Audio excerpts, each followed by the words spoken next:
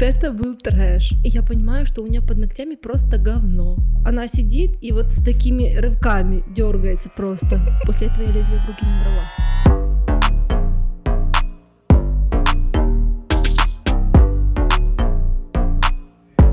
Окей, так, ну что ж, ребята, всем привет, это Blacklist подкаст, у меня в гостях Зоя. Зоя мастер по маникюру и принесла мне много интересных историй, прям как Дедушке Морозу. Ну что, Снегурочка, что ты мне принесла? Ой, у меня было, конечно, много очень интересных всяких веселых историй. Одна из них, это, наверное, самая веселая, как я делала педикюр. И обычно я в маске сижу, а когда я обрезала ногти, я решила маску снять. Ко мне пришла бабушка на педикюр, и, естественно... Начало интригующее. Я начала с мизинцев, а у бабушек, ну, как у всех возрастных людей, мизинцы все такие жесткие, желтые, толстые. И я их обрезала, и в этот момент я сняла маску, и мне этот ноготь залетел в рот. Я не успокоюсь до конца подкаста. Шампанское. Ребята, без шампанского не обойтись. Спасибо. Ты его запила? Боже мой. Как так получилось? Ты ловила? Я не знаю, это просто случайно. Причем самое, что смешное, я не выплюнула его, а я сидела с ним во рту до тех пор, пока я не обрезала все ногти. Потому что мне было неудобно перед клиентом. Ты прикинь, такая... Какая клиентоориентированность, Зоя! Ей было неудобно перед клиентом. Поэтому натирала. Да, вот это самая веселая история. Ой, ладно. Интересно, а еще какие истории есть, расскажи. Какая была вторая история? Еще одна смешная история была, когда обычно я работала в Украине 6 дней в неделю, или вообще без выходных. Если куда-то отдыхать с девчонками в ночной клуб, это пятница или суббота. Ну, мы в пятницу пошли отдыхать с девочками, понятно, мы до 7 утра тусили, в 7 утра я пришла домой, естественно, пьяная. И утром я пришла на работу в 9 часов, меня мама утром будет, говорит: Зоя, тебе на работу. Я говорю: что, серьезно? Через 15 минут. Я встаю, одеваюсь, еду на работу, делаю маникюр, а это была у меня очень смешная клиентка, моя постоянная, и я ей сделала маникюр такой бомбезный, что вообще, причем я сижу, а у меня глаза стеклянные, я просто пьяная, и я чувствую, я ей говорю: Вик, подожди, я пойду в туалет, потому что я пошла, я минут 10, наверное, сидела в туалете, потому что мне было очень плохо, но маникюр я сделала просто идеально. До сих пор, да, в рамочке стоит лучший маникюр за всю мою карьеру. Блин, как так получилось? Можно же как у художников, они там себе, артисты, выпивают или курят, а потом вдохновение находят. Так и ты, у тебя было вдохновение. Но мне было так плохо, я попросила подружку, говорю: пойди купи мне кока-колы, потому что, говорю, я не могу сидеть. И она мне приносит, ставит этот стакан, и я его задеваю рукой, и все это падает, разливается по всему салону. Ну, все до сих пор эту ситуацию вспоминают. Зато мастер профессионал доделала маникюр и сделала свою работу хорошо. Да, но я сделала прям вообще очень классно. Блин, у меня тоже была такая ситуация, ну, я и не была пьяная, но мне было реально очень плохо. Меня бросало холодный пот, у меня очень болел или живот, или голова, точно не помню. Я помню, что мне было ужасно плохо и кружилась голова. Но я сделала свою работу, клиент ушел, и я упала в обморок. Капец. Но я доделала свою работу. Как преданная. Ну, я не знаю, что со мной было, видимо, переработалась, потом на полу уже отлежалась, позвонила парню, говорю: приезжай, забери меня, пожалуйста. Пора вставать, там следующий клиент. Ну, что надо делать? Он там приехал, меня там откачал водой, там таблетками, ну, видимо, переработалась. Наверное, да. Но нужно всегда оставаться профессионалом. Это точно. Еще история? Ой, еще одна у меня история есть, но это, конечно, я жестко накосячила. Пришла ко мне клиентка, у нее была очень большая трещина, и прям на мясе. А я в Украине всегда снимала покрытие жидкостью, не фрезером. И я замотала как раз, потом сняла, все легонько обработала, и всегда я шлифую шлифовщиком. И я этим шлифовщиком просто думала, как бы мне не зацепить этот ноготь. И я шлифую, и я его цепляю, и я его просто вырываю. Блин! Вот это был трэш. Она прям плакала. Вот это единственный раз, наверное, когда я жестко накосячила. Да даже извини не скажешь, ну типа, сори там. Ну я извинилась, о чем мои извинения? Ну типа, да, причем я об этом думала минут 10. Я пока думала, вот я пилила, и я думала. И вот как я надумала, так я и сделала. Я даже не поняла, как это получилось в течение 2 секунд вообще. Это очень больно, я знаю. Я когда, знаешь, училась на мастера маникюра, я считаю, сейчас не мастер маникюра больше, потому что это не моя профессия, это очень сложная работа. Нас учили делать маникюр, и мы снимали покрытие тупо пилочкой, чтобы ты понимала. Капец.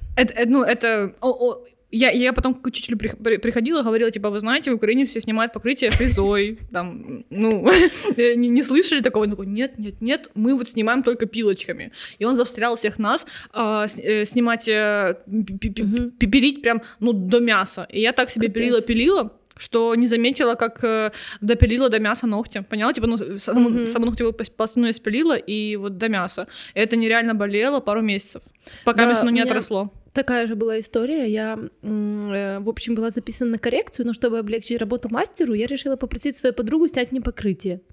А у меня были длинные нарощенные ногти, и там нужно было спиливать, ну, нормальное количество геля. И я помню, она вообще фрезер никогда в руках не держала. Ну, я типа объяснила ей, как, все под моим присмотром. И она сидит, включает, ну, на 35 тысяч оборотов фрезер. Слушай, ну это зря вообще. Ну, я не знаю, так затупила. И она в итоге мне сняла и, видимо, прижала жестко фрезу, то есть не водила, а просто прижала. И она допилила весь слой до ногтя просто. Прям до ногтя достала этой фрезой. Капец, я так дернулась, я напугалась сама, я напугала ее. Ну, как бы там ничего страшного не будет, но все равно там по-новому отрастет, но это ужасно больно. Ну да, я 2 дня я не могла ничего делать вообще, даже голову помыть. Очень больно. То же самое, даже прикасаться было очень сложно. С ногтями шутки плохи, ребята. Да, это точно. А еще одну ситуацию помню, это в Украине было, еще, по-моему, в самом начале. Ко мне пришла клиентка, и я сижу, пилю ей маникюр, а у нее было без снятия. Или со снятием. Нет, наверное, со снятием. И я спиливаю, и я слышу какой-то неприятный запах. Откуда? От нее? Из-под ногтей. Ну, ты когда пилишь, от пыли слышно. Ого, интрига. Хорошо. Я сняла покрытие, опиливаю длину, и я понимаю, что у нее под ногтями просто говно. Мне нечего сказать. А я ей говорю, пожалуйста, пойдите помойте руки. Она мне говорит, зачем? Я говорю, что? Потому что, говорю, неприятно пахнет, пойдите помойте руки. Она говорит, зачем? Ну, в итоге она, конечно, встала, помыла, ну, я ее заставила, потому что ты сидишь, пилишь, и это все даже слышно через маску, понимаешь? Ну, еще в такой была ситуация. Блин, я слыхала такие истории, кстати, чтобы ты понимала, от мастеров депиляции. Но то самое более, было наверное, не под ногтями. Более распространено, наверное. Да, ну у меня такого не было. Ну, слава богу, я не жду, не надо. Тут чтобы не пришло. Но я видела в ТикТоке или там в истории мастеров, что вот они делают межягодичку, а там сюрприз. Я в шоке. Так что, ну, по ногтям я слышала, что это частая проблема, что там остается много лишнего биологического материала, так скажем. Ну, я, конечно, не знаю, что она могла делать перед маникюром. Возможно, у нее маленький ребенок дома, или я там не знаю.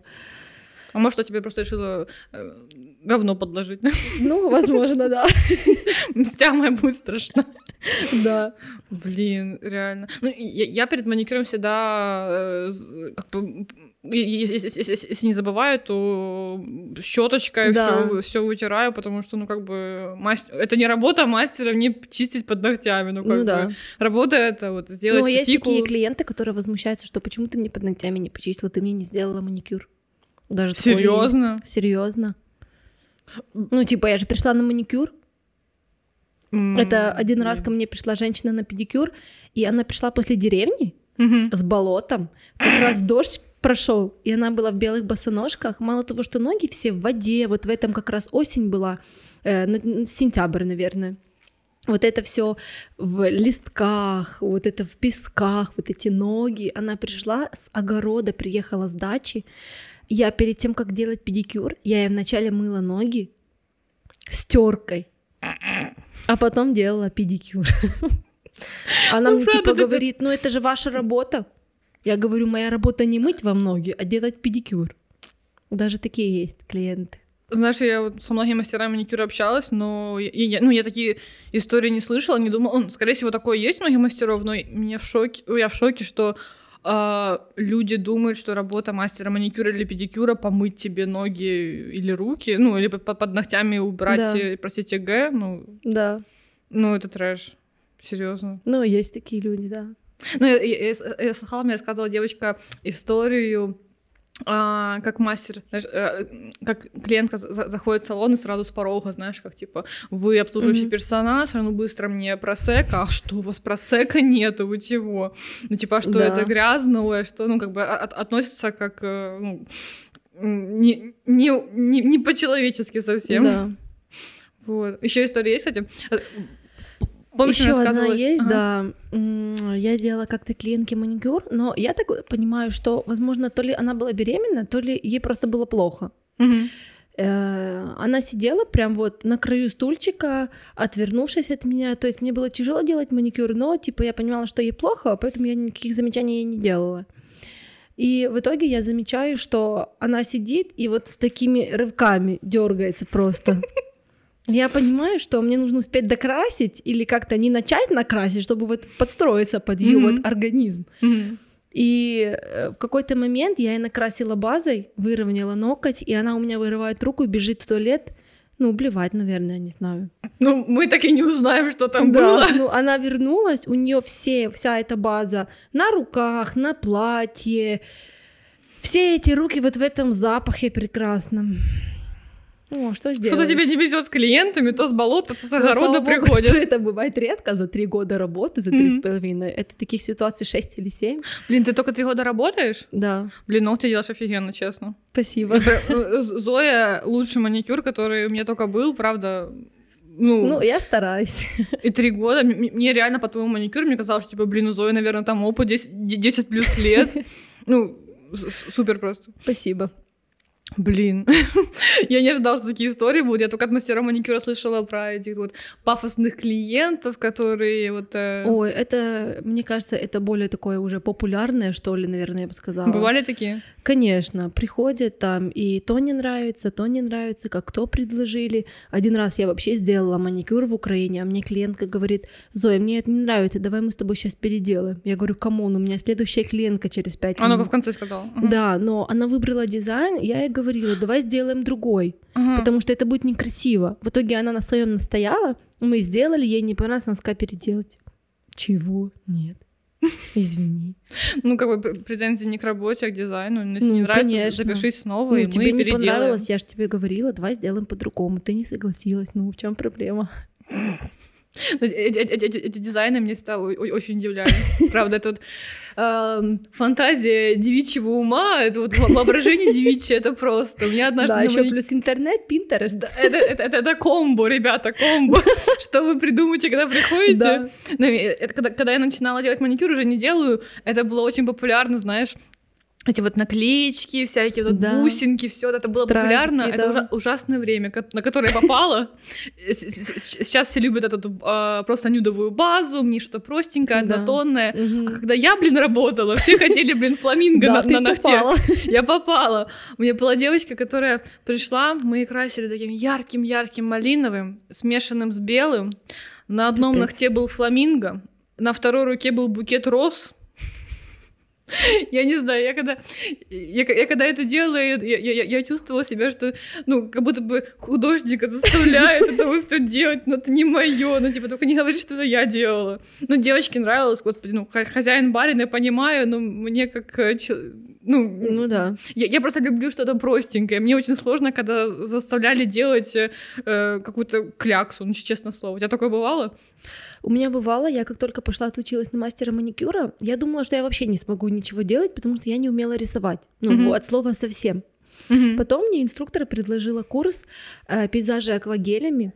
И я за один день, я такие пейзажи рисовала на ногтях. Ты умеешь на ногтях рисовать? Да, умела вначале, сейчас уже нет, потому что нет практики. Сейчас это даже не популярно. И потом, когда я увидела, что у меня получается, там специальная основа, специальные там краски, то есть обычными гель-лаками ты так все равно не нарисуешь. И я помню, научилась, потом дома по 10 типс рисовала за вечер, там всякие балерины, всякие разукраски, тигров, там львов, что я только не рисовала. Ну, честно, вот тогда это я талант. развила это, да, вот у меня получалось реально круто. А потом уже как-то все отошли от этих дизайнов, просто однотон. И слава богу. Да, просто френч, вот френч я люблю. Я уже ему научилась, у меня в Украине есть подружка самая лучшая. Каждый раз это френч в любом исполнении, в любом ракурсе, любым цветом, но только чтобы это был френч. Поэтому я его так надрессировала рисовать, что... Но есть мастера, которые очень любят френч. Да, прям это для них правда. это нож в сердце. Или, знаешь, даже я видела у некоторых мастеров в шапке профиля сразу указано «не делаю френч». Да, есть такое. Только не френч. Так что если вам френч, то к Зое. Натренированный человек, молодец. Вот. Так, ну что, тогда подходим к концу этого подкаста. Мне твои истории очень понравились. Я такого даже не ожидала слышать. Г под ногтями, педикюр после болота, чисть мои пятки. Боже мой, а ноготь, который отпал и попал тебе в рот, да, это причем просто... все говорят: Зоя, ты просто глупая, ты почему его не выбросила, не выплюнула, там не сказала, там, я сейчас там отойду, там 5 минуточек, извините. Я сидела во рту, потому что мне было неудобно перед клиентом. Ну, идиот просто. Я до сих пор об этом, ну почему ты не выплюнула Это самая ноготь? смешная история, все про нее помнят, даже в Украине до сих пор, никто про нее никогда не забудет. Это было в Украине, да? Да, в самом начале моей работы. Знала бы эта бабушка, что ты прям держишь ее ноготь у себя во рту и не можешь... Не знаю. Ой, я еще вспомнила одну трэш-ситуацию, когда я жестко налажала. Под конец. В общем, изначально еще, когда я только отучилась, были лезвия вот эти для пяток. Знаю. И я, прежде чем чистить пятки, мазала кислотой, заматывала в пакет, одевала такой, типа, как носочек, и потом через 5-10 минут снимала. Если грубые пятки, я делала там лезвием, потом шлифовала пилкой, если нет, то просто пилкой. И, короче, один раз у девушки, ей сколько, около 30 лет было, у нее натоптыш был большой на большом пальце, прям вот очень большой. И я решила снять его лезвие. Он хорошо так размок. Я первый раз хорошо резанула, я прям хорошо сняла. И второй раз я резанула, и я вырезала кусок кожи. Да. Что делали? Ничего, мы даже не смогли кровь остановить. Серьезно? Я очень глубоко резанула. И вот, наверное, сантиметра с 2 было. Ага. И она ходить даже не могла. Но потом эта клиентка ходила ко мне, и мы сделали скидку, она не обиделась, ничего. После этого я лезвие в руки не брала. Нет, брала, наверное, но я уже если чистила, то просто чуть-чуть, чтобы, не дай бог, где-то не налажать снова. Ну, сейчас все делают вроде бы фрезой специальненько. Да, сейчас уже диском. Все более-менее да, сейчас не опасно. Нет, диском тоже можно поранить, но это очень надо, я не знаю, быть прям неаккуратным. Кому-то это должно не понравиться, да? Да. Что ты должна творить плохое, что тебе мастер диском прострелил ногу просто.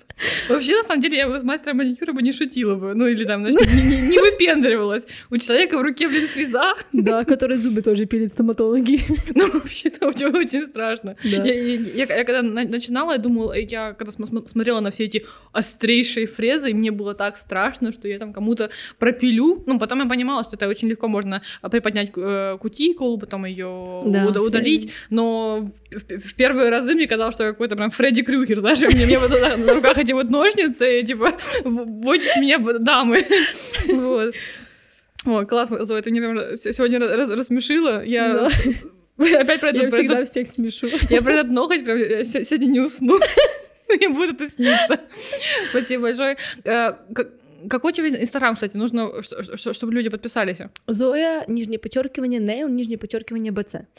Я все напишу в описании. Да, так будет проще. Все будет в описании. Подписывайтесь на Зою. Реально самый лучший маникюр, который я у Зои делаю. Зоя работает в центре Праги, на метро Флора, в салоне Амбианс. Так что Зоя лучшая. Спасибо большое, Зоя.